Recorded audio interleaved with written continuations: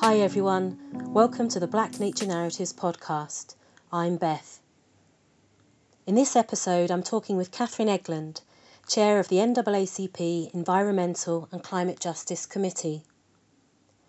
Katherine is a veteran civil rights activist who took her earrings off and stepped into environmental justice activism after Hurricane Katrina devastated her home community. Just 5 years later, the BP oil spill contaminated the same area. In a current campaign, she raises awareness of how UK import practices aimed at reducing emissions are negatively impacting black communities in the southern United States. Katherine's journey into activism was greatly influenced by her experiences marching with Dr. Martin Luther King and attending the funerals of her community leaders, Vernon Dahmer and Medgar, both of whom were murdered by the Ku Klux Klan. Listen in to hear Katherine's insights as an elder whose work has fought for principles of environmental justice to be held as inseparable from civil and human rights. So I'm really excited to be here today with Katherine Egland, who is the chair of the NAACP National Board of Directors Environmental and Climate Justice Committee. It's really great to be with you, Katherine. Thank you. It's great to be here with you. You have such a long history within the civil rights movement. Perhaps we could start by just having an overview and understanding of how you came to be involved within civil rights and the kind of work you've been doing. Okay. Well, I tell people when you're born in Mississippi, you're born in the civil rights movement. Yeah. That's the Deep South. It is, most people say, the heart of the civil rights movement. And do you mind sharing which decade you were born in? Yes, I was born in the early 50s. So I grew up in a segregated South. Yeah. Yeah. And was very involved since I was 10 years old, involved in the civil rights movement. Was that through the church or? Actually, it was. It was through the church. There were two organizations I was involved in, the Youth NAACP and the Catholic Youth Organization. And my Irish Catholic priest happened to be one of my NAACP youth advisors. So I grew up in the civil rights from a faith-based perspective. Yes, yeah. And what were some of the issues you were encountering early on in the work you were doing with the NAACP? Early on, growing up as a youth in the Youth NAACP, it was all about, as I mentioned during our session on yesterday, it was a struggle for human dignity. Just the dignity of to sit where you wanted to sit, to be able to enter a restaurant, to be able to drink out of an unlabeled water fountain. You showed a very moving picture in the presentation. I guess we're moving ahead to work in environmental justice, but, yes. but making the comparison in that fight for dignity, the work you engaged in the 50s and the 60s is actually still very close to the work you're doing now, related to environmental justice. Yes. Certainly, in the photo on yesterday, I showed where the struggle used to be about the water fountain being labeled colored and white. And I always remember this growing up, that the water fountain labeled white, always you could see the cold condensation from it because it was cold water, and then the colored water fountain was not cold. Now the concern has shifted to whether the water is as clean in the communities of color as they are in the white neighborhoods. Yeah, so the discrimination is more than simply which fountain you can use, but actually the quality of the water coming from. Yeah, yes. Yeah.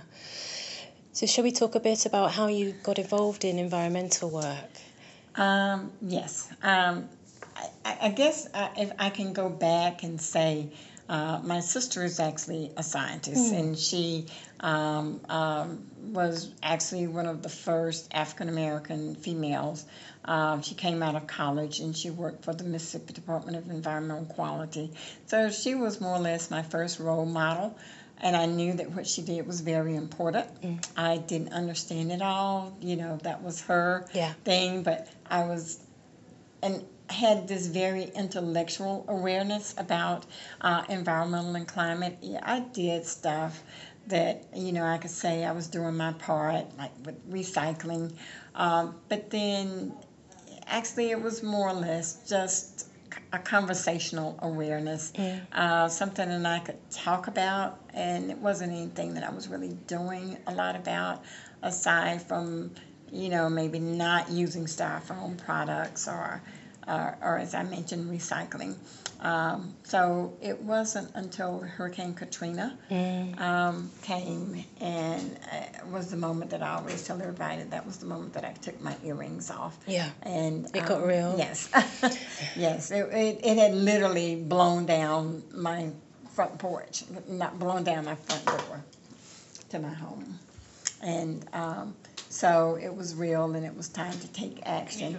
And along with that, because I was able to rebuild my home, but I did lose two of my dearest family friends to drowning during Katrina. Gosh, it's devastating. Very. And I know that Mississippi, as well as being the centre of a struggle for civil rights, is also at the centre of a struggle for environmental justice. Exactly. In an area particularly vulnerable to climate change. Yes. Yes. Mississippi is right in the center of the 5 Gulf states, and we are more climate vulnerable than any of the Gulf states are more climate vulnerable than any other region in the nation. So you have not only that, but there are economic vulnerabilities that end up resulting in a lot of environmental racism as far as placing of facilities that cause harm or emit toxins to communities. That predominantly black areas are chosen to be the sites of industrial plants and yes. And of course there will never come out and say it. We've even asked our Department of Environmental Quality. I attended a permit hearing, and it was just obvious to me that they look like they permit everything. This is all based on economics, so it doesn't matter if the I's are dotted and the T's are crossed, you're going to get permitted. And one of the people on the permit board said, well, nobody wants it in their backyard. So that prompted me to write and submit a list of questions to them. So whose backyard, how do you decide whose backyard it's going in? And do you keep a record of it? First, I wanted to know how many permits have you denied? And they said they didn't keep a record. Can you name a few? Can you give an estimate? No. And, just where are these permitted? Do you do any mapping? No, we don't do. Maybe we should, but we don't. So that's really one of the priorities is that I'd like to see is where is this being permitted? I think that would be an interesting map. Having that initial data so you can make the analysis of whether there are disparities about the communities being affected. Yes. Our conversation here was interrupted just briefly as we were discussing the placement of industrial plants and the NAACP's work in mapping how black communities were disproportionately affected and the importance of data to prove discriminatory practice. So we were talking about the importance of data to be able to start to look at the map. Yes. We've asked for some information from MDEQ under the Freedom of Information Act, and we have not received it yet. So, and then some they claim they don't have, and they possibly may be telling the truth. Maybe they don't have it, but we will ask for it and ask that they do get it. Because I don't. In Mississippi, nothing really changed without federal court orders, and it might be that will be what it takes in order to in order for us to resolve our environmental issues. That you have to take it to court before people will cooperate and provide the data. I think they will have to be exposed. I think that they deliberately, even though they say they're transparent, they are about as opaque as you can get, and they deliberately withhold information. And they don't want to know where this permitting, they don't want to see the maps. Yes. Because I truly feel that it will come up and show. I know in the area where I live, that's where all the pollution, all the permitting takes place in these predominantly low-income and communities of color. They recently permitted, in a very historical neighborhood, they permitted an inland port. And just to show you a big difference, that port, they're going to put chicken freezers there. And during Hurricane Katrina, the chicken freezers were on the site of the port of Gulfport. But during Katrina, they created an unbearable stench. It was awful if you went anywhere near that area. Well, on the beachfront, you have more wealthy people. So they didn't dare put the freezers back on the beachfront. So they applied, and they've been trying to bring the chicken business back. But they needed the freezers, and they needed to place them somewhere. So instead of putting them back on the beachfront, they have an inland port right in the heart of predominantly African American community. And so that's where they're going to relocate. So that environmental disaster, the crisis of Katrina, it sounds it became an opportunity to reorganize how polluting infrastructure were placed. Yes, and this plant is on the site of an old fertilizer plant, so it's still contaminated. Once they start the construction of this, you know you're going to have lead and arsenic. This community, the port will be running 24 hours. You're talking about noise pollution. So you're talking about really lowering the quality of life of that community. So I understand that Katrina was a turning point for you personally in becoming more involved in environmental justice. Yes. For the NAACP, how long have they as an organisation been involved with the environment as part of the civil rights movement? The NAACP has had policy on environmental and climate justice dating back to 1971, early 1970s. However, we just established a program department 10 years ago. Right. And we pretty much hit the ground running. Jackie Patterson was our first director. I'm the inaugural chair of that committee. So we've had the work cut out for us. The NAACP turned 110 years old this year. And this ECJ program department is 10 years old, so trying to infuse another civil rights into a 100-year-old organization has been most challenging. Yeah. What have been the challenges? Is it the cultural change within the organization? Not so much the cultural change. There's a lack of understanding. And so we've made a lot of progress, but I'd like to see us get to the point to where people understand and look at environmental and climate justice as fundamental as the right to vote. And I just don't think we're there yet. Say a bit more about how it's fundamental to the right to vote. Well, you know, the right to clean air and clean water is very fundamental. I mean, it's an intrinsic right. It is a human right. And our traditional, what I call bread and butter civil rights issues, criminal justice,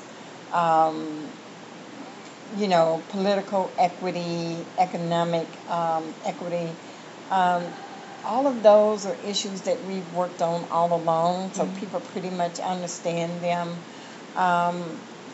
There are some parts of environmental and climate that may be a little more technical, a little more complex, and it takes a little more time to understand them because it's not anything that you are readily exposed to as it relates to the science and the terminology.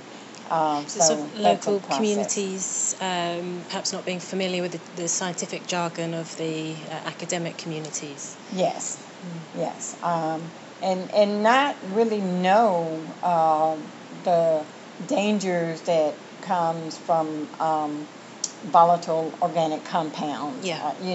Lead, arsenic. There are just some things that it it can be, if you don't have, some type of training, and it does take a bit of training. I know it has taken quite a bit of training because as soon as I get one thing down pat, here comes another that I'm having to study and become familiar with. And I don't have a science background. I'm not a scientist. So, but fortunately, I do have an education background. So I am able to, once I understand it, I can turn it around and I'm able to break it down and have other people to understand it. Yeah.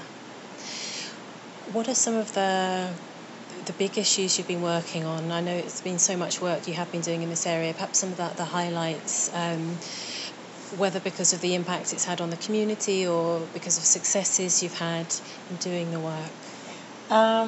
Well, one of the things, 5 years after Katrina, and I live less than 4 blocks from the beachfront, 4 blocks from the Gulf of Mexico. 5 years after Katrina, I could walk out my front door, and I'm looking at the sludge from the BP oil spill. Oh, gosh. So here we are working with that. That was not shortly after we established our Environmental and Climate Justice Program Department within the NAACP.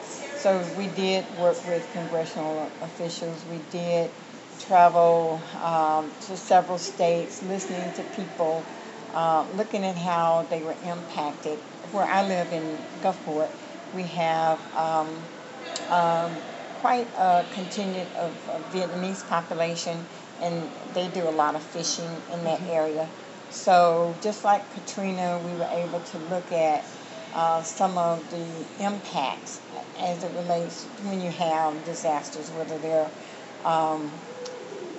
at that time we had just encountered one of the greatest climate disasters in history, and then 5 years later one of the worst environmental disasters. So you look at things like domestic violence goes up, when you have this job loss, and then the way it impacts people emotionally. Yeah. And there was a study done where you could see the rise in domestic violence, the drinking, when people can't provide for them, their families, it impacts them emotionally, and so it impacts the entire family. And then not long after that, I found that there was a failing coal plant literally outside my back door, less than 4 miles from my home.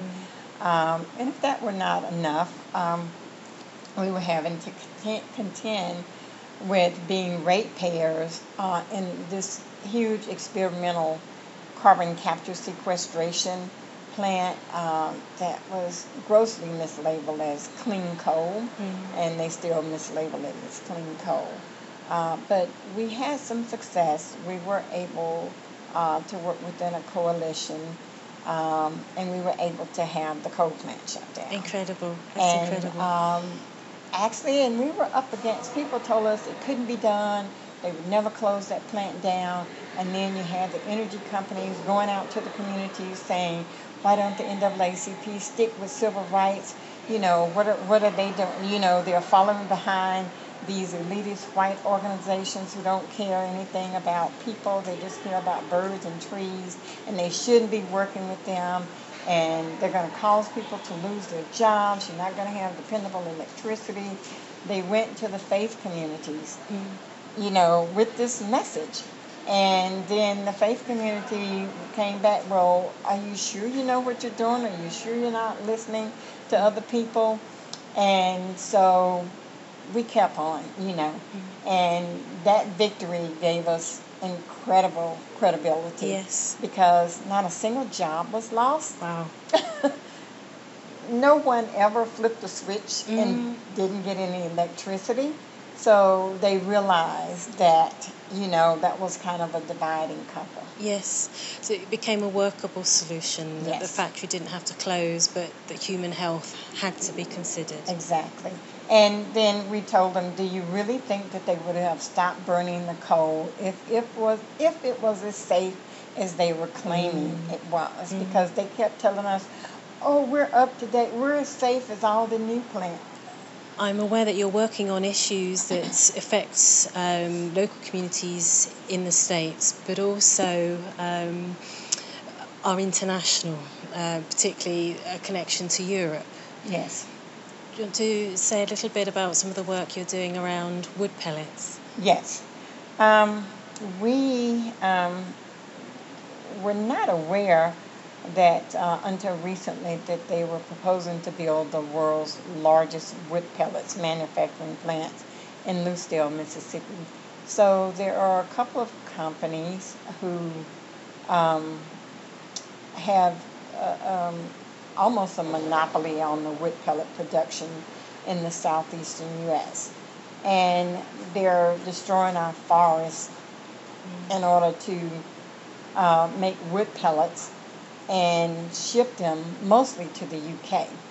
So the UK are trying to get their emissions down, trying to meet admirably so, trying to meet the terms of the Paris Agreement.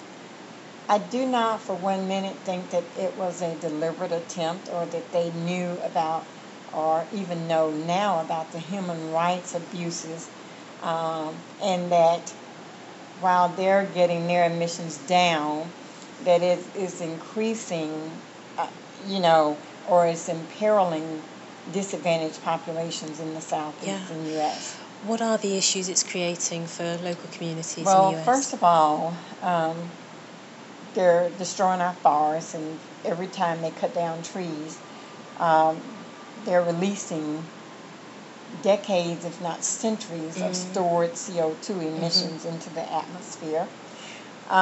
They're destroying the wetlands, which will mean increased flooding in communities.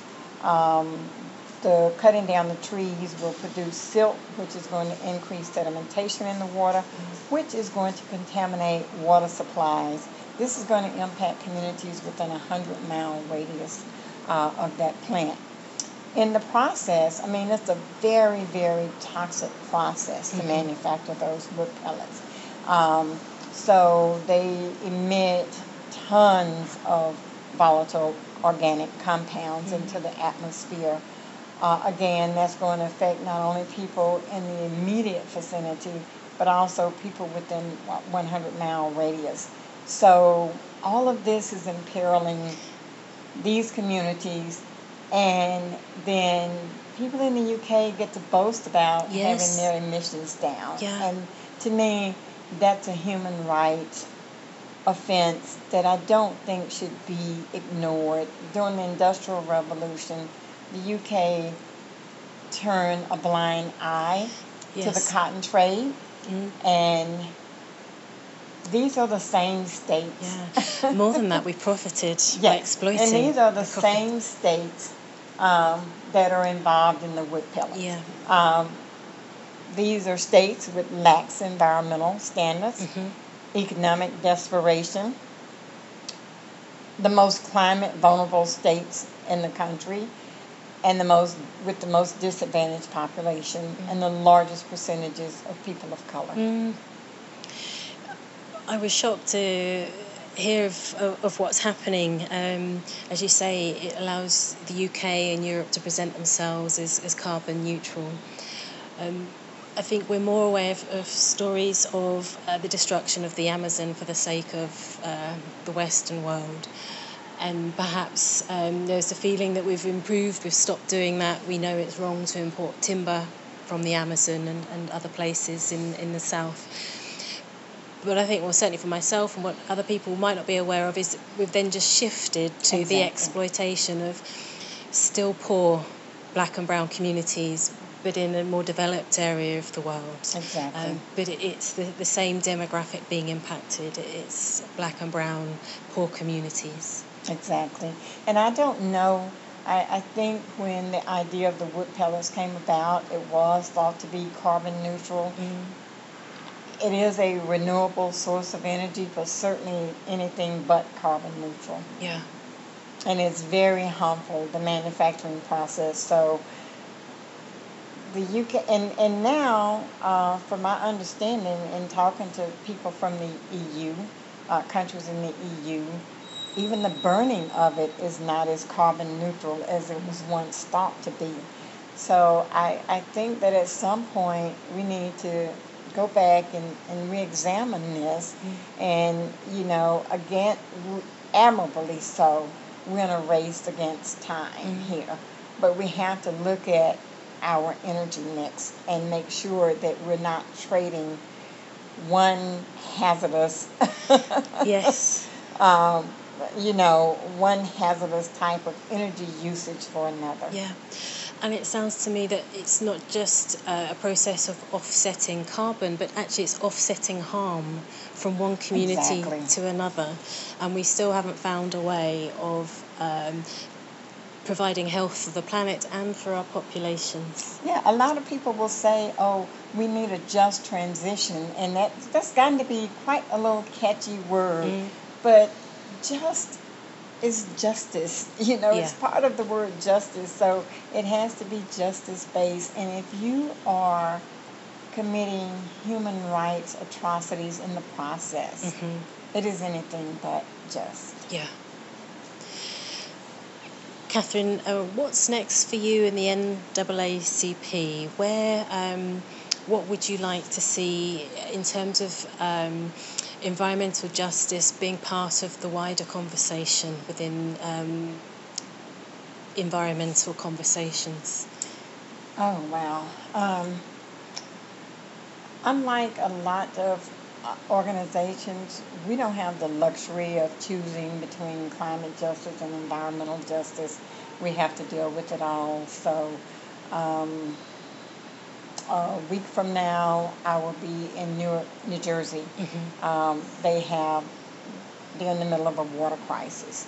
I was in Saginaw, Michigan, which is near Flint, Michigan, and Flint, Michigan is still dealing with their water crisis. Yes. So that's something that's systemic. Yeah, and it's extraordinary how long that's been allowed to go and on. And it's not just those cities. There are other cities, again, with very high percentage of minority population. And so we don't have the privilege or the luxury of not addressing all of these. So we're having to address this local to global. We have to look at these local issues as it relates to the environmental issues, as well as tackle climate change on a local, national, and international level. Yeah, I can hear that part of the discrimination is the levels and layers of the fight for human dignity, rights and justice, that they aren't compartmentalised, they can't be separated. Exactly. It was really powerful. You talked about your experience marching with Dr. King. Oh, sure. Yeah, so I wonder if we go back to, you mentioned being a 10-year-old at church, and perhaps if we talk about some of your influences within the civil rights movement. Sure. As I mentioned, my Irish Catholic priest happened to be, also was one of our NAACP youth advisors. And if you would ever go back and look at the Sovereignty Commission files, and that was where in Mississippi, it was like this sophisticated CIA where they spied on people. And then they have in there about Father Peter Quinn riding around with a bunch of, I think they call them Negro teenagers, riding. And they said that, they were just riding. But no, we were monitoring boycotts and monitoring picket lines. And so whenever Dr. King would come to Mississippi, of course, he couldn't stay in a hotel most of the time he would come and stay at the rectory with our Irish Catholic priest. So I grew up with that type of influence. I grew up as a very young teenager knowing people like Medgar and Vernon Dahmer. I lived in Hattiesburg, Mississippi. And I used to go by his store. That's how I learned how to drive at like 13 or 14. I'd go out in the country and we'd always stop by his store on Saturdays. And then for his store and home to be firebombed, that was somebody that I knew and I would see, and all of this was very real to me. And I recall as a child going to his funeral. I went to the funeral of Medgar, and I knew that their death was something about making my life better, and I made a commitment at a very young age that their death would not be in vain. Yeah. So it was when you get to meet people like that, and like Dr. King, and you get to talk to them, and you get to march alongside of them, it really makes a difference. You know that you have to pay it forward, and you cannot let their deaths be in vain. Your lived experience, your lived history is so powerful. You use the word real, something very real, as I sit with you and hear your experiences and learn about who you were connected with and how that's inspired you. I'm connecting that to the environmental justice movement and knowing this is real, this incredibly important. And I draw on those experiences. I can remember when I was marching at the huge climate march that we had in New York, I think back in 2015 or 2014, and I was to speak at a tribunal that we had the next day, and I had these remarks prepared. And as I was marching, and I saw all of these young children out there marching, it took me back to when I was marching for civil rights, and I got back to my hotel and I tore that speech up and I said, no, I'm going back here. Yes. And I talked about Dr. King in the marching, and I and I wondered, just if he were living today, I knew he would have been part of that march, and and I know he'd have a speaker that would say something like, fossil free at last, fossil free at last. Thank God one day we're going to be fossil free at last. Absolutely. There was recently a speech released that had previously been unheard or had been lost for a while, and it's believed he's talking about reparations, and he references lands and the importance of lands. And it is inspiring to think that were he still alive, this would have become part of the cause. Exactly. It's incredible work that you are doing, and I look forward to hearing more about the work of the NAACP in this area. Okay, thank you. Thanks so much for your time today. Okay, thank you so much. Thanks for listening to Black Nature Narratives. Check back soon for new episodes. If you're in the UK and want to be part of a community of people of colour gathering in nature in real life, sign up to wildinthecity.org.uk for updates, events and membership. To support this podcast, visit our Patreon page or the link below.